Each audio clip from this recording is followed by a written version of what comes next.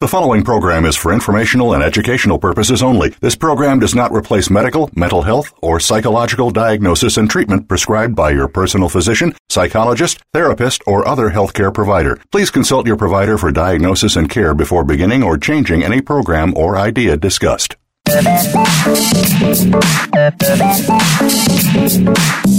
Welcome to Prescription for Success with your host, Dr. Emil Haldi. Each week, we comb through the myths and facts about health and wellness in order to bring you the best advice and the right information that you need to live an incredible life. Now, here is Dr. Emil Haldi. Hey everyone, welcome to Prescription for Success. This is your host, Emil Haldi. I am super excited to be here with you, broadcasting live from New York City. We will be having an amazing show today.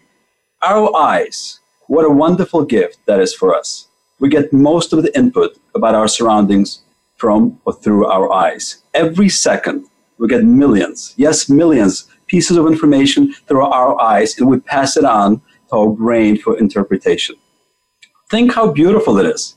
Our eyesight adapts to different light conditions at super fast speeds, refocuses within fractions of a second, and distinguishes colors. It's absolutely beautiful.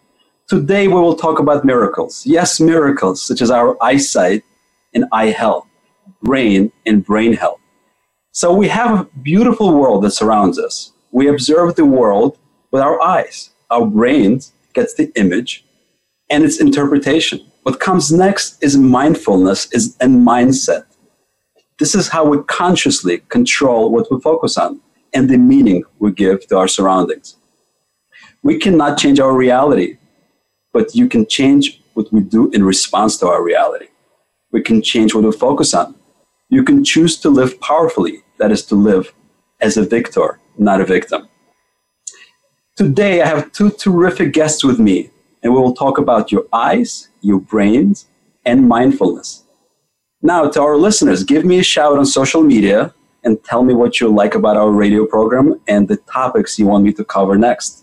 And if you need to stop listening to our program at any time, and please don't do that, you can always go back to voiceamerica.com, type in Prescription for Success or Dr. Emil Haldi. You can listen to any of the previous podcasted episodes. So my two terrific guests are the following. We have Dr. Ronnie Banik. Dr. Banik is an experienced neuro-ophthalmologist, an integrative and functional medicine doctor. Dr. Banik's mission is to help protect people's eyesight and restore their vision, achieve better health and quality of life. Dr. Banik is internationally known for expertise in ophthalmic and neuro-ophthalmic care. Dr. Banik has won many awards. She's frequently featured on major TV channels and other media platforms. She has created a center of excellence using her unique approach to vision health and wellness located in Manhattan, New York. Dr. Banik's work has been published in many reputable, peer-reviewed medical and scientific journals. Welcome to the show, Dr. Banik. Thank you so much. Thank you so much for having me. It's a pleasure and honor. We're going to have a great discussion today. Absolutely. My next guest is very special. Mickey Brown is a registered nurse and a board-certified holistic nurse. Mickey is a clinical manager for education, mindfulness, and patient well-being at the Mount Sinai Health System in New York City. Mickey is certified in mind-body medicine, and currently Mickey teaches mindfulness programs for the employees of the Mount Sinai Medical Health System, as well as interns, residents, fellows, and faculty. All of those folks are being taught by Mickey. Mickey, welcome to the show. Thank you, Dr. Haldi. This is wonderful to be here. It's a pleasure to have you. We're going to have an amazing discussion. Hello? Welcome to the show, Mickey. Hello. Thank you. Thank you, Dr. Haldi. I'm really excited to be here. Thank you for having me. Of course, of course. So, Dr. Banik, let me go to you. You're an eye doctor. Yes. Who also made a pivot in her career to integrative and functional medicine. Tell us a little more. Sure. So I initially trained in the traditional medical method in the U.S. So I went to medical school, I did a residency, I did a fellowship, and I was practicing in academic medicine. So I was in academic medicine for the majority of my career. I had a full-time position. I was seeing patients, I was teaching residents, doing research. And then in the meantime, I was struggling with my own health issues. I actually suffer from very severe migraines, and my migraines were getting horrific. And I tried all the conventional treatments and nothing was working. And finally, I decided there must be some other way to manage this. And that's how I discovered functional medicine. So this was about 4 years ago. And a colleague of mine said, why don't you take this course in functional medicine? Maybe you can learn something that would help your migraines. And this whole new world opened up to me. It was really incredible to actually be introduced to, the concepts of food as medicine, and then also the importance of not only nutrition, but lifestyle as well in terms of general health. So not just for migraines, but for complete total wellness. And so it really radically changed my own health because I improved significantly, but it also changed my career path. And what ended up happening was that I actually quit my job. I quit my full-time job and I decided I'm going to pursue this. I'm going to study with Institute for Functional Medicine. I'm going to get certified. I'm going to become a functional ophthalmologist. So that is my journey. Wow, it's very, very special. Well, I'm glad you're doing better as far as your own health journey and your migraines. And I do a lot of work in the functional medicine space. And what's amazing to me is that most caring, most dedicated doctors that I see went through their own health journey. And that journey propelled them to be better doctors and to be better practitioners, whatever their field may be. And they made pivots. And so I applaud you for that. I'm thrilled that you're doing better and you're now sharing your mastery with the world. Thank you. Thank you so much. Yeah. It's been an incredible couple of years, and I'm now so excited to share what I've learned with my patients as well as others. Yeah, and just to put it in perspective for our listeners, neuro-ophthalmology, tell us a little more what that is and how different is that from regular ophthalmology? Sure. So that's a question I get very frequently. What is neuro-ophthalmology? And neuro-ophthalmology is really the intersection of two fields, ophthalmology and neurology. And it deals with all the connections between our brain and our eyes. All the signals that go from our eyes through the optic nerve to the brain, to the vision centers in the brain, as well as all the input that goes from the brain back to our eyes that control eye movements, that control our eyelids. And so it's a complex field. It incorporates many different kinds of disorders. For example, strokes with vision loss, brain tumors when there's visual manifestations of brain tumors, some inflammatory disorders as well as, for example, multiple sclerosis. Can fall under the purview of neuro-ophthalmology. So it's a fascinating field. I love it. It's always a challenge, and in terms of how it's different than ophthalmology, so it's absolutely integral to ophthalmology, but it's more of a crossover between ophthalmology and neurology. Yeah, it sounds very, very interesting. And so if you put that, so you're neuro-ophthalmologist, I'm sure that's a very, very unique field where very few doctors specialize in that, and you add functional medicine and integrated medicine on top of it, you're probably looking at a dozen people in the country that specialize in that type of specialty. It's very select group. Even fewer. Probably even fewer than that. Yeah, but I'm very excited to actually share again what I've learned and train others as well to do what I do. So that's one of my goals in the future. It's really, really good that we have you here on the program. To our listeners, we have a world expert who specializes in neuro-ophthalmology with a functional integrative approach. This is very unique. It does not exist. It's very hard to get out there. So make sure you tune in and tell your friends and families who are experiencing difficulties with their eyesight or vision to tune in or to listen to the podcasted version here. So, Mickey, let me go to you. I'd love to hear about your journey. A registered nurse specializing in mindfulness. How exciting. Tell us about your journey. So my journey really began when I began working with the World Trade Center Health Program, who serves the responders who cleaned up at 9/11. And as I was interviewing patients doing their health history, I noticed how highly anxious they were about their potential health outcomes. And so I would teach them give them some very simple tools, such as breathing, using their breath to calm themselves. And they would really appreciate that and say, oh, this is so helpful. I feel better. So it took me a very short period of time, but I wanted to edify my teaching. And so I began attending courses at the Center for Mind-Body Medicine. And what I found was that when I went to my first seminar, they told us that we had to practice.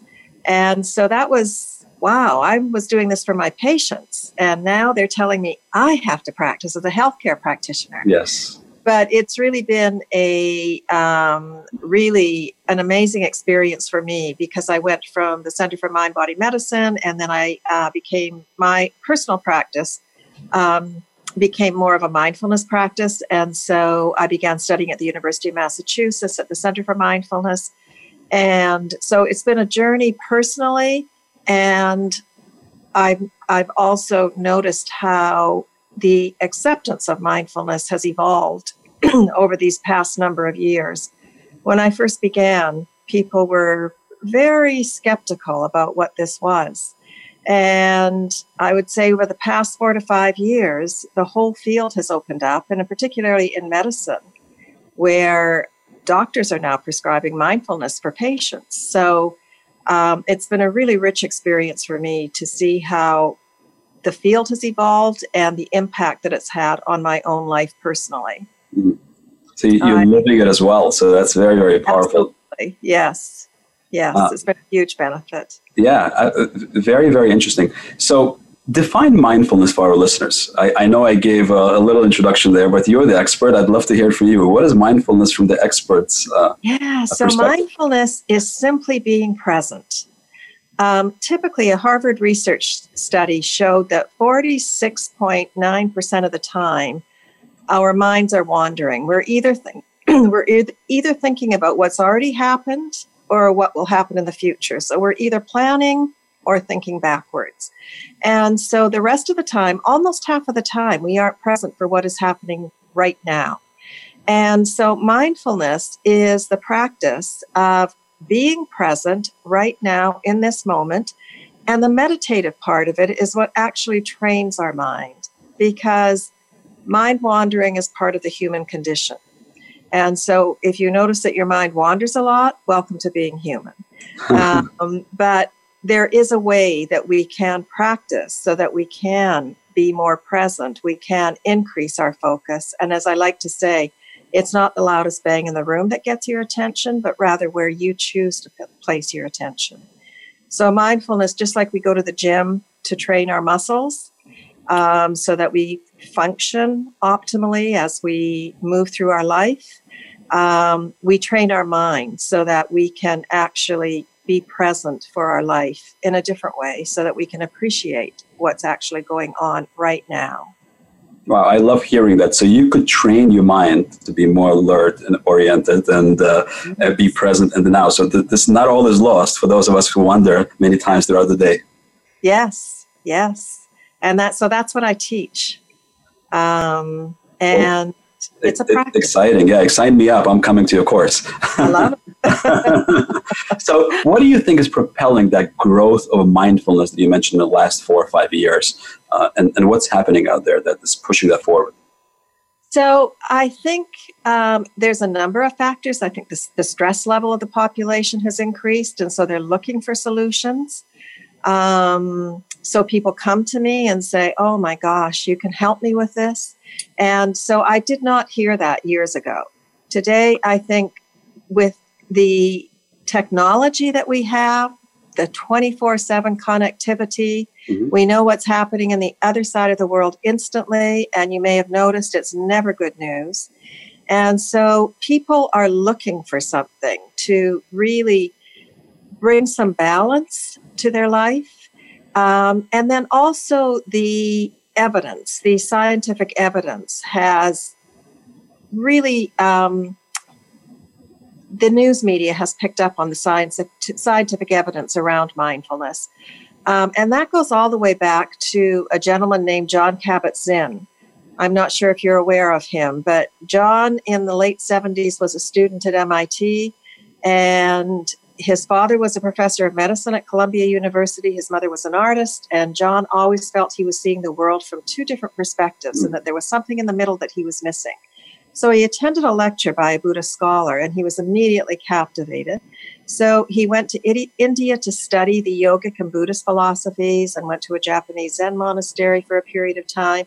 And at the same point in time, also got his PhD in molecular biology. So when he began working at University of Massachusetts Hospital, he would say to the doctors, how many of your patients, what percentage of your patients do you think you can actually help? And the doctors would always come up with the number 10, 20%. And John would say, what do you do with the rest of them? And they would Not say, a very exciting number, 10%. Exactly. Yeah. So John created a protocol called Mindfulness-Based Stress Reduction, or MBSR. And he invited the doctors to send him their patients that they didn't know what to do with, and they did. And at the end of the protocol, the patients all said, I feel better. And so John, being a researcher, decided that he really needed to document this and to get the data around it. And so in 1982, there was one article in the medical literature on mindfulness, and today there's probably 600 per year, minimal, on mindfulness in the medical literature.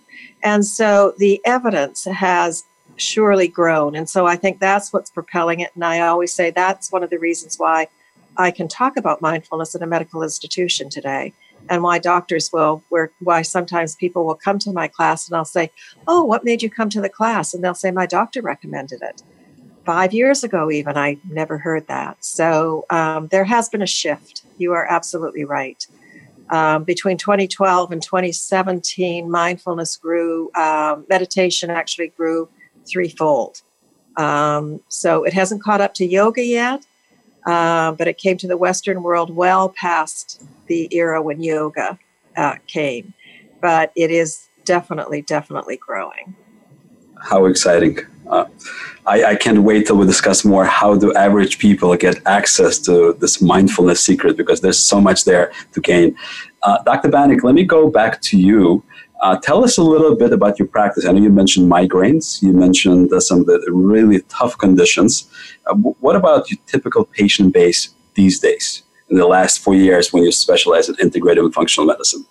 Sure. So many of my patients come to see me because they have multiple medical issues, and they are looking for an ophthalmologist who will be able to tie everything together. So our eyes don't work in isolation. They are so integrally connected with every other organ system within the body. So the circulatory system, the immune system, even the gut. There's even an eye-gut connection.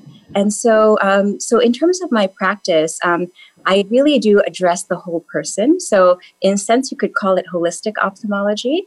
And, I ask patients, okay, what are you doing in terms of your blood pressure? What are you doing in terms of what you're eating? What are you doing in terms of stress reduction?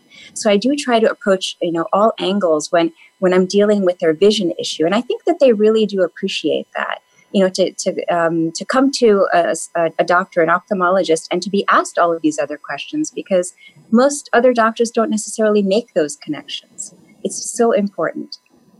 It is. Wow. Tell us a little more about eye-gut connection. This is something new for me, and I'm sure for our listeners, I'd love to learn more. Sure. So I don't know if you've ever heard of the leaky gut or of course, the leaky gut syndrome and so forth. So they're quite a. So first of all, the gut is so rich in neurotransmitters. And so about 3/4 of the body's neurotransmitters are secreted by the gut. Mm-hmm. And these neurotransmitters have effects within the brain, within the eyes even. So there's that connection. But through the gut, the immune system can be modulated through the gut. And there is, again, a lot of interaction between the immune system and the eye. There are inflammatory conditions that can affect vision or affect the brain as well as vision that are immune modulated. So it's a very interesting evolving field in terms of the eye-gut connection. And I think that there's definitely more research being done on conditions such as macular degeneration and could there be issues with what's going on in the gut, for example, dysregulation in the gut microbiome, causing or related to the development of macular degeneration, or some other ocular inflammatory conditions as well, such as there's a condition called uveitis, or a group of conditions called uveitis where there's inflammation. And a lot of it's, again, thought to be linked back to the gut and gut health. Wow, this is so powerful. This is cutting edge, I believe. Inflammation causing eye conditions. This is probably within the last few years. Am I correct? Absolutely. And even there's links even between inflammation, dry eye. I mean, there's so many ocular conditions that are linked back to inflammation. And the question is, where does the inflammation come from? Not only the immune system, but a lot of it gets triggered within the gut. Yes. So all linked, all connected. Unbelievable. This is so interesting, so exciting to learn, because you could make so many changes in one's life and really impact their vision their impact, how they observe the world, I think most people are listening, because very, very few people want to lose their vision. It's really a gift that we could look around and observe and absorb the beauty of this world. So in today's age, we have so many young folks, or I'd say everyone, that we are always on our phones, on the computers, iPads. What's the impact of this on our eyes? Yeah, so that's a wonderful question and so pertinent because we do live in a digital world, and I'll just give you some numbers. So the average U.S. American spends over 11 hours a day in front of a screen. 11 hours a day. And the average child in the U.S. spends about 6.5 hours a day on a screen. So the question arises, could all this screen time be damaging our eyes? Could it be hurting our retinas particularly? So I do have to say that there is no evidence yet that blue light exposure or screen time exposure damages the retina, but absolutely there are risks. It could potentially cause oxidative damage long-term. We don't yet know. But what I will say is that screen time or excessive screen time is definitely linked with digital eye strain, which is a constellation of symptoms. So blurry vision, dry eye, light sensitivity, headache, sometimes even neck pain, difficulty focusing. So these are all symptoms that fall under digital eye strain, and absolutely excessive screen time is a risk factor. And what I typically tell my patients is if you're planning to be on the computer or on your phone or on a tablet for more than a couple of hours a day, schedule breaks. So usually I like to say it's the 20-20 rule. So every 20 minutes, set your timer and take a 20-second break. Just close your eyes, take a few deep breaths, and take that 20-second break. And that will help improve your endurance when you're on a screen. I love that. So this is to our listeners. Here's your tip. 20 minutes on your electronic device and take a 20-second break. Did I get it correctly, Doctor? Yes, 20-20. Excellent. I love the fact that she said to take a couple of breaths, too. Yes. And that's mindfulness practice. Absolutely. And that's something I learned from Mickey from her class. So let's enhance this. You on your electronic device, right? 20 minutes, make sure you stop for 20 seconds and take 2 or 3 or more deep breaths and be present to now, to this magical moment that you're experiencing right now. How powerful is that? And you mentioned, Mickey, something very, very unique. So almost 50% of the time, our mind wanders, either in the past or the future. And what if we give our listeners a gift to be present in this magical moment way more than that? Yes. It enhances your life so much. And of course, we know that when our mind wanders, we're actually working from a part of the brain called the default mode network. And when we're in that network, we are less happy and there's a greater propensity towards depression when we spend a great deal of time in that network. The task positive network, on the other hand, is where we can actually focus. And that's what we do in our meditative practice, is we train our mind to actually focus. And so there's so many benefits to doing what Dr. Ridhwani just said. Stopping. Yes. That's the practice that I teach all the time. Just stop. Take a few breaths. Observe what's going on right now. Where is my mind? What am I focusing on? Is it where I choose to focus, where I plan to? And then proceed. It's a STOP acronym. Proceed with greater clarity and focus. And so it helps not only your eye health, but your mind health too. Mm-hmm. So it's actually very fascinating. It makes sense to me. If your mind wanders and you're not present, that you said you have a propensity towards depression. Yes. It makes sense to me because you're either worried about the future or thinking about the past, and neither of those things making you powerful. Exactly. Because you can't control it. You can't really control the future for the most part. It's done. It's or not control the past. Yes, it's already gone. So being present right now guarantees greater happiness. I agree. So what do you think within the last few years happened that pushed the medical systems, the doctors, to start accepting mindfulness more? So I believe that the evidence has, the news media has certainly highlighted the evidence of mindfulness, the many benefits that you can enjoy, greater focus, greater resilience to stress, greater compassion. You're less self-referential because, as I said, you're working from a different brain network. And then as far as the physical benefits, there's less inflammation, which Dr. Bannock was just talking about, the inflammation and uveitis. There's also a greater capacity to deal with pain. And of course, pain has reached epidemic proportions in our country. And as well, there's greater activity of telomerase. And so there's less shortening of the telomeres. And of course, that's longer cell life. I always say shelf life. So, there's some significant benefits. And in 2017, Daniel Goleman and Richard Davidson, Daniel Goleman was the science editor for the New York Times for many years, and Richard Davidson is a neuroscientist at University of Wisconsin. And so they really poured through 6,000 studies to determine which ones held up to their scientific standards and to the rigor that they demanded. And they picked 1% of the studies that they reviewed. And those were some of the benefits that they said they could really say with great confidence that these are the benefits that you can enjoy with mindfulness. And so I think the science, even though we've just touched the tip of the iceberg as far as the scientific evidence for what's actually happening, and it will continue, there is enough evidence now that I think the scientific community, medicine in particular, feel that we can bring this into our treatment for patients and for their own selves, because of course there's an epidemic of burnout in healthcare workers. Mm-hmm. And so this is why I think in a medical institution, they are putting an effort into providing evidence-based practices for the healthcare workers. When the data speaks for itself, yes, doctors join in and follow, right? Yes. Yes. This is ancient. These are ancient practices. Yes. But in the West, to our credit, we want to make sure that the evidence is there. And so I think today we can say that the evidence is there. And so they have adopted them within the medical institutions. Well, I love hearing this because this is absolutely fascinating when the doctors are adapting practices that make sense with data, right? Because it's helping so many patients to be present, to live more powerfully, to be more positive about their life.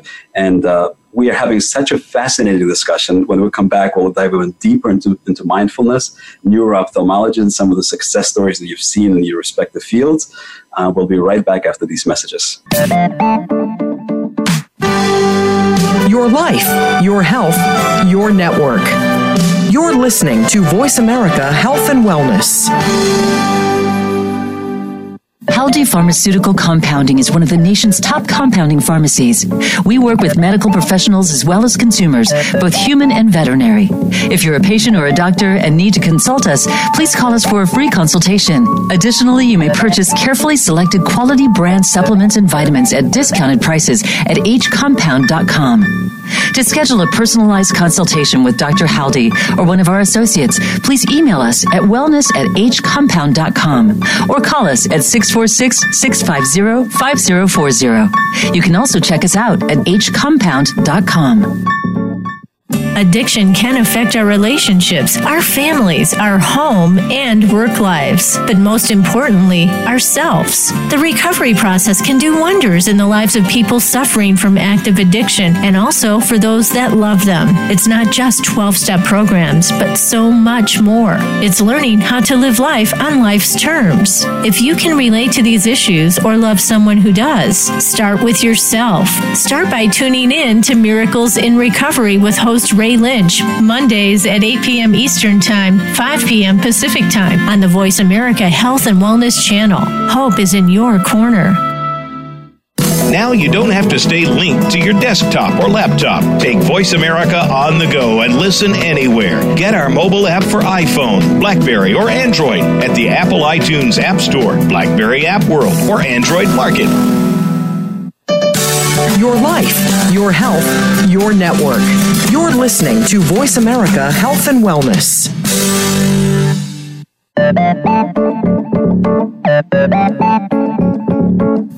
You're listening to Prescription for Success. If you'd like to reach the program today, please call 1-866-472-5792. That's 1-866-472-5792. You may also send an email to wellness@hcompound.com. Now back to Prescription for Success. Welcome back to Prescription for Success. This is your host, Emil Haldi. Today, I have two very special guests with me. My first guest is Dr. Banik, an internationally recognized neuro-ophthalmologist and functional medicine doctor. You can learn more about Dr. Banik at her website, rudranikbanikmd.com. That's rudranikbanikmd.com. My second guest is Mickey Brown, a registered nurse and a mindfulness expert. You can learn more about Mickey via her website at mickybrown.com. To learn more about Haldi Pharmaceutical or to sign up for a consultation with us, give us a call at 646-650-5040 or email me at wellness@hcompound.com. To our listeners, give me a shout out on social media and tell me what topics you want me to cover next. I'm excited to hear from you. So before the break, we had a fascinating discussion about neuro-ophthalmology and the difference between neuro-ophthalmology and general ophthalmology. We talked about mindfulness. We defined what mindfulness is. We touched on a unique new term that is evolving very quickly in medicine, eye-gut connection, right? So eye-gut connection and everything that involves and touches conditions such as macular degeneration, uveitis.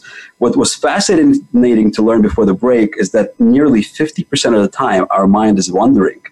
And with the practice of mindfulness, we can move it in the right direction and be present and be happier and potentially even avoid some depression. Because if you are present, you live in the now, you're less likely to be depressed. How powerful is that? So let's continue this discussion because this is exciting, fascinating, and as I often say, life-changing. Dr. Banik, let me go to you. Can you tell us your unique approach to migraines? Because I know it's very unique and I'd love to hear about it. Yeah, absolutely. So this is something that that I've developed through trial and error over the years. And first, I tried some of these interventions in myself, and then I began to use them in my patients, and I've seen tremendous benefits. So I think the foundation of an integrative approach to migraines is diet, making sure that someone has a healthy diet. What I mean by that is a significant proportion of the diet should be plant-based. So plenty of vegetables, fruits, occasionally nuts if someone can tolerate nuts, avoiding simple carbohydrates that may make blood sugar spikes or blood sugars fluctuate up and down, avoiding too much caffeine in the diet. Many patients with migraine have way too much caffeine. That was also including myself. I used to have maybe 7 or 8 cups of some caffeinated beverage a day before I realized that was not a good thing to do. Making sure one is well hydrated. So that's the cornerstone of my approach. But I would say on top of that, layered on top of that, depending on the patient and their health status and their nutritional status, sometimes I do add supplements. And some of the supplements I found to be most effective for migraine, and these have actually been studied in clinical trials and proven to benefit migraine patients in clinical trials, include magnesium. Specifically magnesiums that cross the blood-brain barrier that actually get into the brain. So, for example, magnesium glycinate or magnesium threonate are 2 wonderful options. The B vitamins, specifically riboflavin, which is vitamin B2, is very, very important for energy production within the brain. So it actually has also been clinically shown to reduce the frequency and severity of migraines. And in addition to those interventions, so again, nutrition, supplements, I occasionally use essential oils, and I love aromatherapy. So it definitely has a calming effect, but it also it works in ways that we don't yet understand. And so sometimes for my patients, I recommend topical essential oils. For example, peppermint has been wonderful for many of my patients if they can tolerate the smell of peppermint. Lavender oil, frankincense oil. So it can be done topically, or it can also be given through a vaporizer, so basically inhaled. So these are some of the strategies that I use. And one other main thing I would say that many patients benefit from is stress management. And we were talking before about the importance of mindfulness in terms of managing stress. And it's something that I really bring to my patients' attention because many of them don't even realize how stress impacts their lives and has a negative effect on their health, and it triggers migraines. So we all have stress in our lives. That's what I tell my patients, but we need to learn how to manage that stress. And so finding ways to reduce our response to that stress, to reduce that spike in cortisol that can really trigger so many health issues is so important. So whether it's meditation, whether it's taking a walk or doing some other form of physical activity, whether it's doing a hobby, for example, painting, listening to music. And these are all different ways that people can improve their stress in their lives and help improve their migraines. So again, it's a very multi-pronged, holistic approach that I use. Yes, very, very comprehensive. I love the diet approach because I'm a big a supporter of healthy diet, whole foods approach, and making sure you get antioxidants and phytochemicals into your system. And a lot of them we know how they work, but there's so many elements in nature that we know it supports us, but we, even as medical professionals, have no idea how. So big supporter of a very healthy eating. I love that you mentioned magnesium because I think most folks, at least in the US, they're magnesium deficient. And a little plug that I do for my audience, if you test your magnesium, but you have to ask your doctor to check magnesium RBC levels, not regular magnesium, because that's very, very important. I think traditionally most doctors just check regular magnesium. Ask your doctor to check magnesium RBC. And I personally love magnesium threonate. As you mentioned, you supplement it. And most, in my experience, people who take it say that they report better mood, they sleep better, they have less pain. So it's one of those supplements that's must for many people, but of course talk to your doctor. Very, very powerful. How quickly do you notice with your patients that diet seems to help them with migraines? So it's not an immediate improvement that patients see. What I tell patients is, you've been probably having your standard diet for quite some time, so it's going to take some time to undo some of those patterns and some of those nutritional deficiencies. So I usually recommend a 3-month course on a diet, and occasionally I'll start with an elimination diet, but then I'll switch patients over to another diet, depending again on where I think their issues are coming from. So I use something called a mitochondrial diet very often, which is to boost energy, to help metabolism, specifically in the brain. I use the mitochondrial diet has 12 therapeutic foods, which include not only plant-based foods, but also grass-fed beef as well as wild salmon. Mm-hmm. Occasionally I use a different diet called a Renew diet, which is an anti-inflammatory diet. So again, it's really dependent on the patient and the types of symptoms that they have and their overall health status that I'll choose some of these recommendations. Yeah. What's important, I want to really emphasize a point you made, that you recommend at least 3 months trial, because that's really, really important. We've been following a diet that's not so good for us.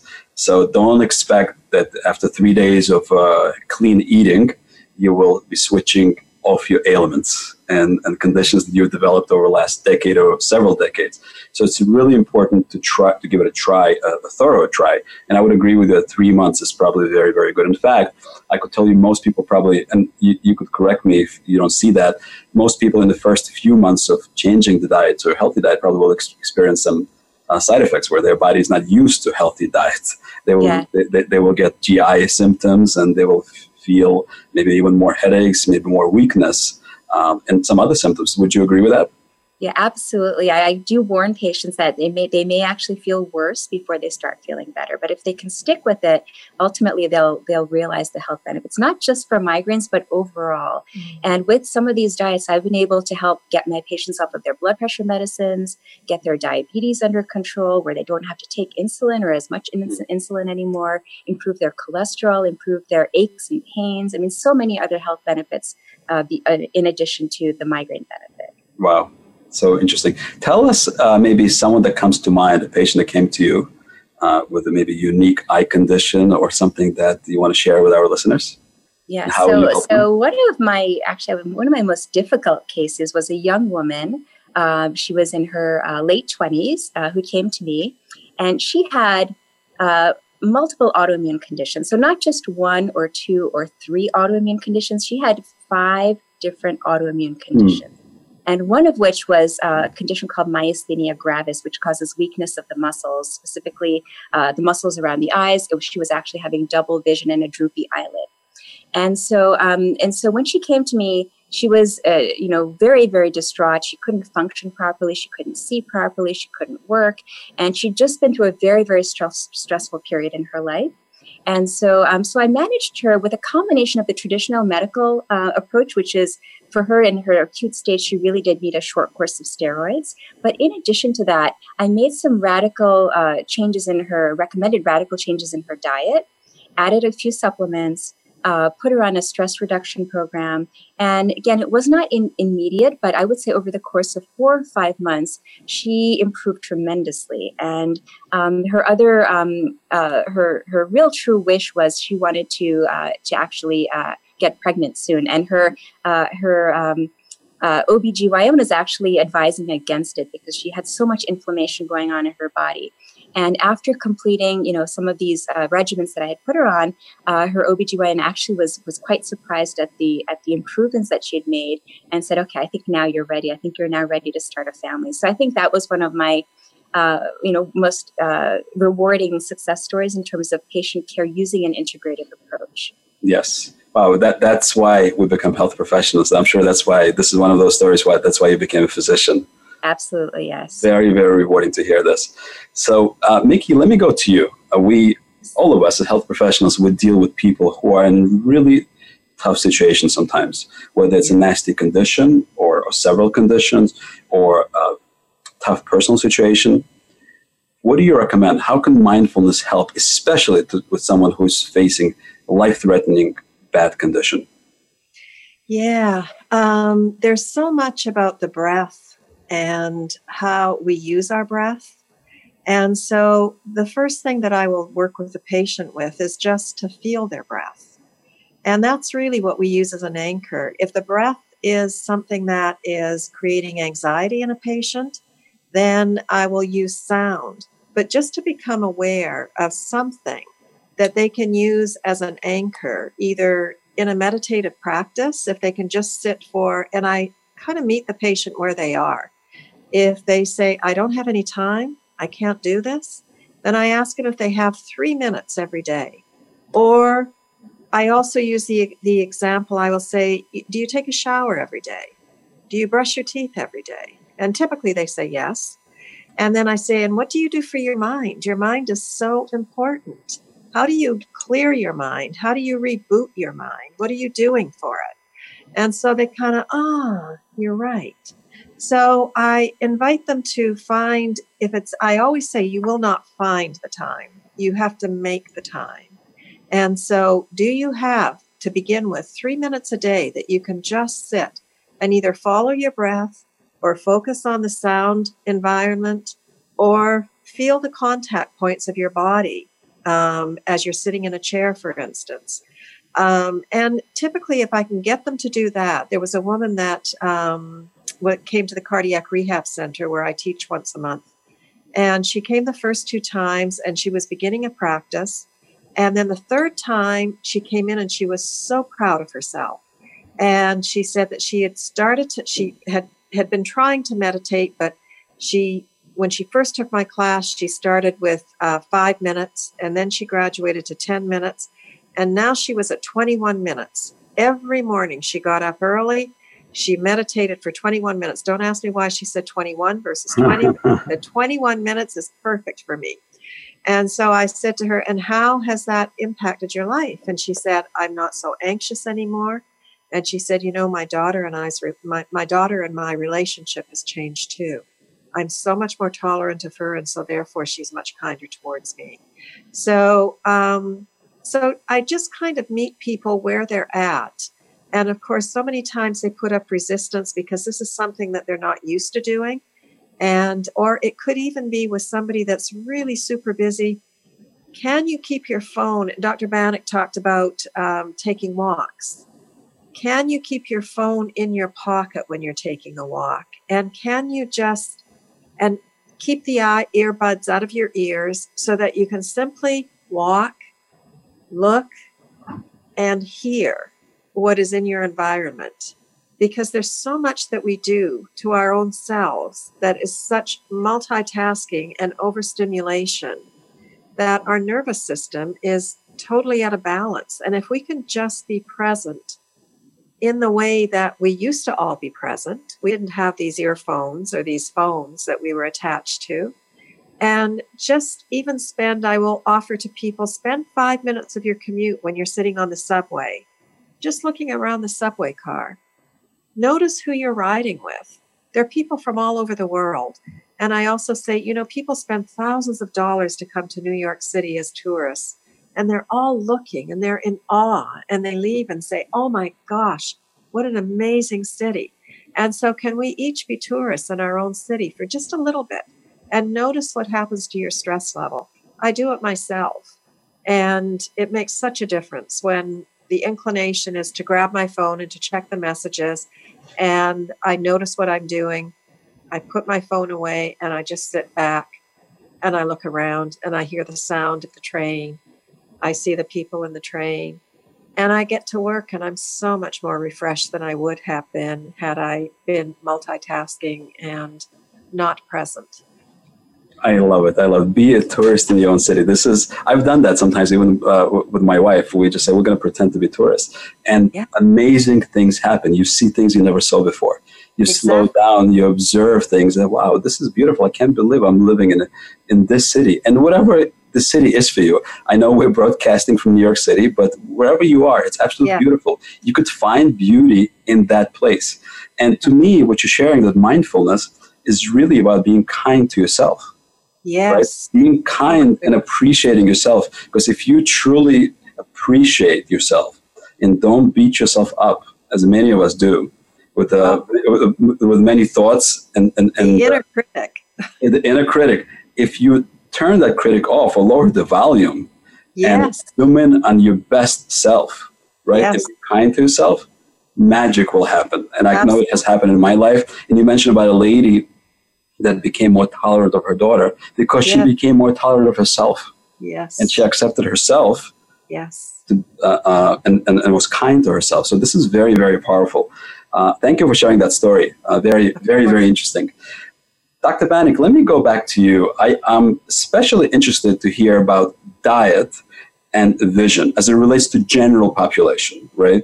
And if you could share maybe a few things that what can people do to protect their vision? Because to me, vision is a gift. We could think about many other conditions, but when someone talks about their eyes, I think no one wants to even consider losing their vision. So what can people do? And tell us a little more about diet. Okay, so most eye diseases, for example, cataracts, glaucoma, macular degeneration, occur not simply with age, but they occur because of oxidation. And the key to diet and eye health is antioxidants and a variety of different kinds of antioxidants. So I usually start off with the typical vitamins that most people think of. So vitamin A, vitamin C, vitamin E. These are very, very helpful for eye health. And vitamin A has another added benefit in that it's critical to the light cycle within the retina that enables us to actually generate that electrical signal that goes back to the brain. So vitamin A is important in that sense as well. Now, in addition to those antioxidants, I usually also recommend many phytonutrients. I know you were talking about phytonutrients before, and some of these compounds, we don't really know what they do in the body, but they are potent antioxidants.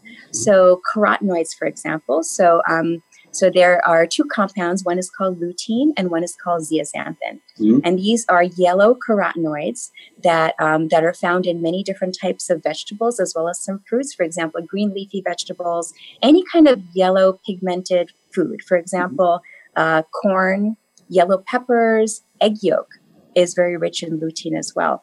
And zeaxanthin, those are orange type pigmented foods. For example, orange peppers, are a great example. But these pigmented carotenoids, they reside within the retina and they fight against oxidative damage. And they're so important to fighting against conditions that are potentially blinding, for example, macular degeneration, which is the leading cause of blindness in the United States, as well as many other countries in the world. So having a diet that's rich in a variety of different kinds of these antioxidants, phytonutrients is really important. Omega-3 fatty acids are also very, very important. So DHA, EPA, these fatty acids are the essential building blocks within the retina. And so you want to preserve the health of the retina by having enough of these healthy fats. So you can find these healthy fats in foods like avocado, in certain types of oils, for example, coconut oil, olive oil. So these are the types of foods that I believe are therapeutic for eye health. And many of these have been studied. Individual ingredients have been studied in clinical trials, and they've been actually proven to reduce vision loss in certain types of conditions. One other thing, aside from nutrition, that's really very important for preserving healthy vision is UV protection. Now, I know we were talking before about screens and blue light, but UV light is perhaps the most potentially damaging oxidative type of injury that we can get. So what I tell my patients is always remember to wear your sunglasses when you're outdoors. Even if it's a cloudy day, some of those very potent, powerful UVA and UVB rays can still get through the clouds and potentially cause damage and lead to conditions like worsening cataracts or macular degeneration. So those are my typical recommendations for preserving vision, which again there's some of these are so simple to do, but many of us don't really think about them. But very easy interventions. Yes. What's really interesting to me that you said it's not, these conditions are not necessarily age-related conditions, they're oxidative type of conditions. So you haven't fed your body, you haven't nourished your body with the right nutrients, and the body is reacting, and there's oxidation, some other degenerative process occurring there. Yes. So you can reverse it. Is this correct? With the right... That's a little controversial. So the goal is really prevention of further damage. Okay. Some people do believe that you can reverse some of the early changes of macular degeneration through proper nutrition, but it has not yet formally been studied in a prospective clinical trial. I got you. Excellent. Thank you for that. Mickey, I wanted to ask you to, we have about 2 minutes left to our wonderful discussion, but I wanted to ask you to leave us with a mindfulness practice that our listeners could walk away with. Sure. What would it be? Sure. So feel your feet on the ground and take a few breaths. Just follow your breath for a couple of breath cycles. And this brings us into this present moment in a way that takes 15 seconds, if that. And yet we feel present. I use this all the time for the doctors, for the employees at Mount Sinai, who I will say, when you walk through a doorway, just stop momentarily. Just feel your feet on the ground. Take a couple of breaths. Kind of clear your mind for being where you are next. Whether it's a meeting that you're going into, whether it's another patient that you're going to be seeing. And it's been so beneficial to so many people. Just 2 feet, 1 breath. Just remembering, I've got 2 feet, take a breath, and move on. I love it. I love it. Thank you for sharing that. Dr. Banik, you have 15 seconds before we have to go. Give us a final message that you want to leave for our listeners. My final message is, have a healthy lifestyle overall. So not only nutrition, try to sleep well, try to hydrate well, try to engage with other people. All of these will boost your wellness in so many different ways, and it will also improve your eye health. Very, very good advice. Thank you for sharing. Ladies and gentlemen, this makes it a show. Thank you to my amazing guests, Dr. Banik and Mickey. Terrific discussion. Thank you for your information. I say life-saving, life-altering information in many cases. Really, really appreciate it. This makes it a show, ladies and gentlemen. If you want to live a happier, fuller, healthier, and more fulfilled life, you need to be the CEO of your own health. You need to be guided by an amazing practitioner, but it's your life. You will lead it. Thank you for joining us. Until next time, be happy and healthy. Thank you for tuning in to Prescription for Success. Be sure to join your host, Dr. Emil Haldi, next Thursday at 6 p.m. Eastern and 3 p.m. Pacific Time on the Voice America Health and Wellness channel for another edition of the program. Have a great and healthy week.